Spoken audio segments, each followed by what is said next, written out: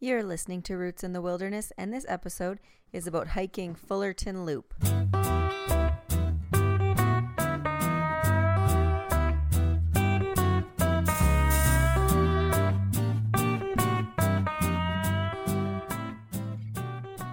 What's up, everyone? Welcome back to Roots in the Wilderness. My name is Kate Hamilton. Today I have a short podcast for you about Fullerton Loop. Fullerton Loop is a hike in Kananaskis that's 6.8 kilometers, takes about 1 to 3 hours, so pretty fast, and is only about 213 meters of elevation gain. So to get to Fullerton Loop, you take Highway 22 out to Bragg Creek, and then you get on to Highway 66.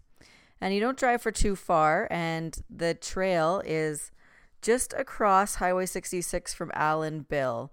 So you'll see signs for Allen Bill, which is on your left, and where you want to turn is to the right, and park there, and that's where the trailhead is.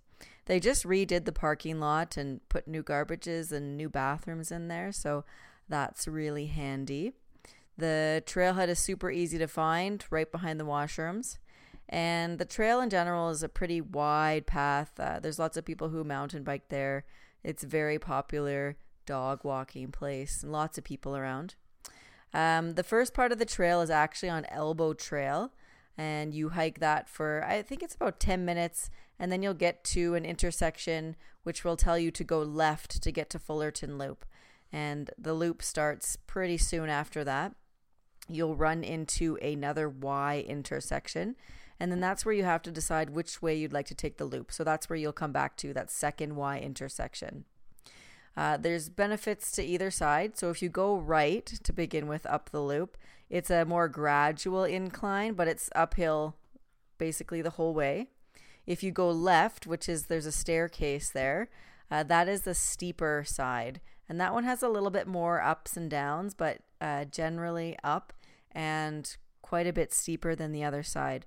Personally, I prefer to go left first because I'd rather go up the steep part and then down the more gentle part, but it's totally up to you. The other thing to think about is if you go right, it's more gradual, but it's also in the forest, more protected, darker. If you go left first, it's on the ledge and it's very exposed. So depending on what the weather's looking like for that day, you might want to do something differently. This hike was rated as a moderate hike. I would say it's somewhere actually in between easy and moderate, just based on distance, how wide the trail is. There's nothing technical about it, but it's definitely not an easy flat walk. There are some quite steep sections on it, but it's a very straightforward hike. You will not get lost. There's nothing confusing about it. Very easy, nice views. So my opinion about this hike. What I like about it is it's close to the city, just past Bragg Creek. You can scoot out there and do it quickly, so you've got your little fix of wilderness if you really don't have much time for the day. Also a good place to bring somebody who's just starting hiking, hasn't been out at all. Or actually, I met a guy just in the springtime, and he would bring his backpack out there, and just before summer, he would hike up and down the steep section a bunch of times to get himself ready for hiking season.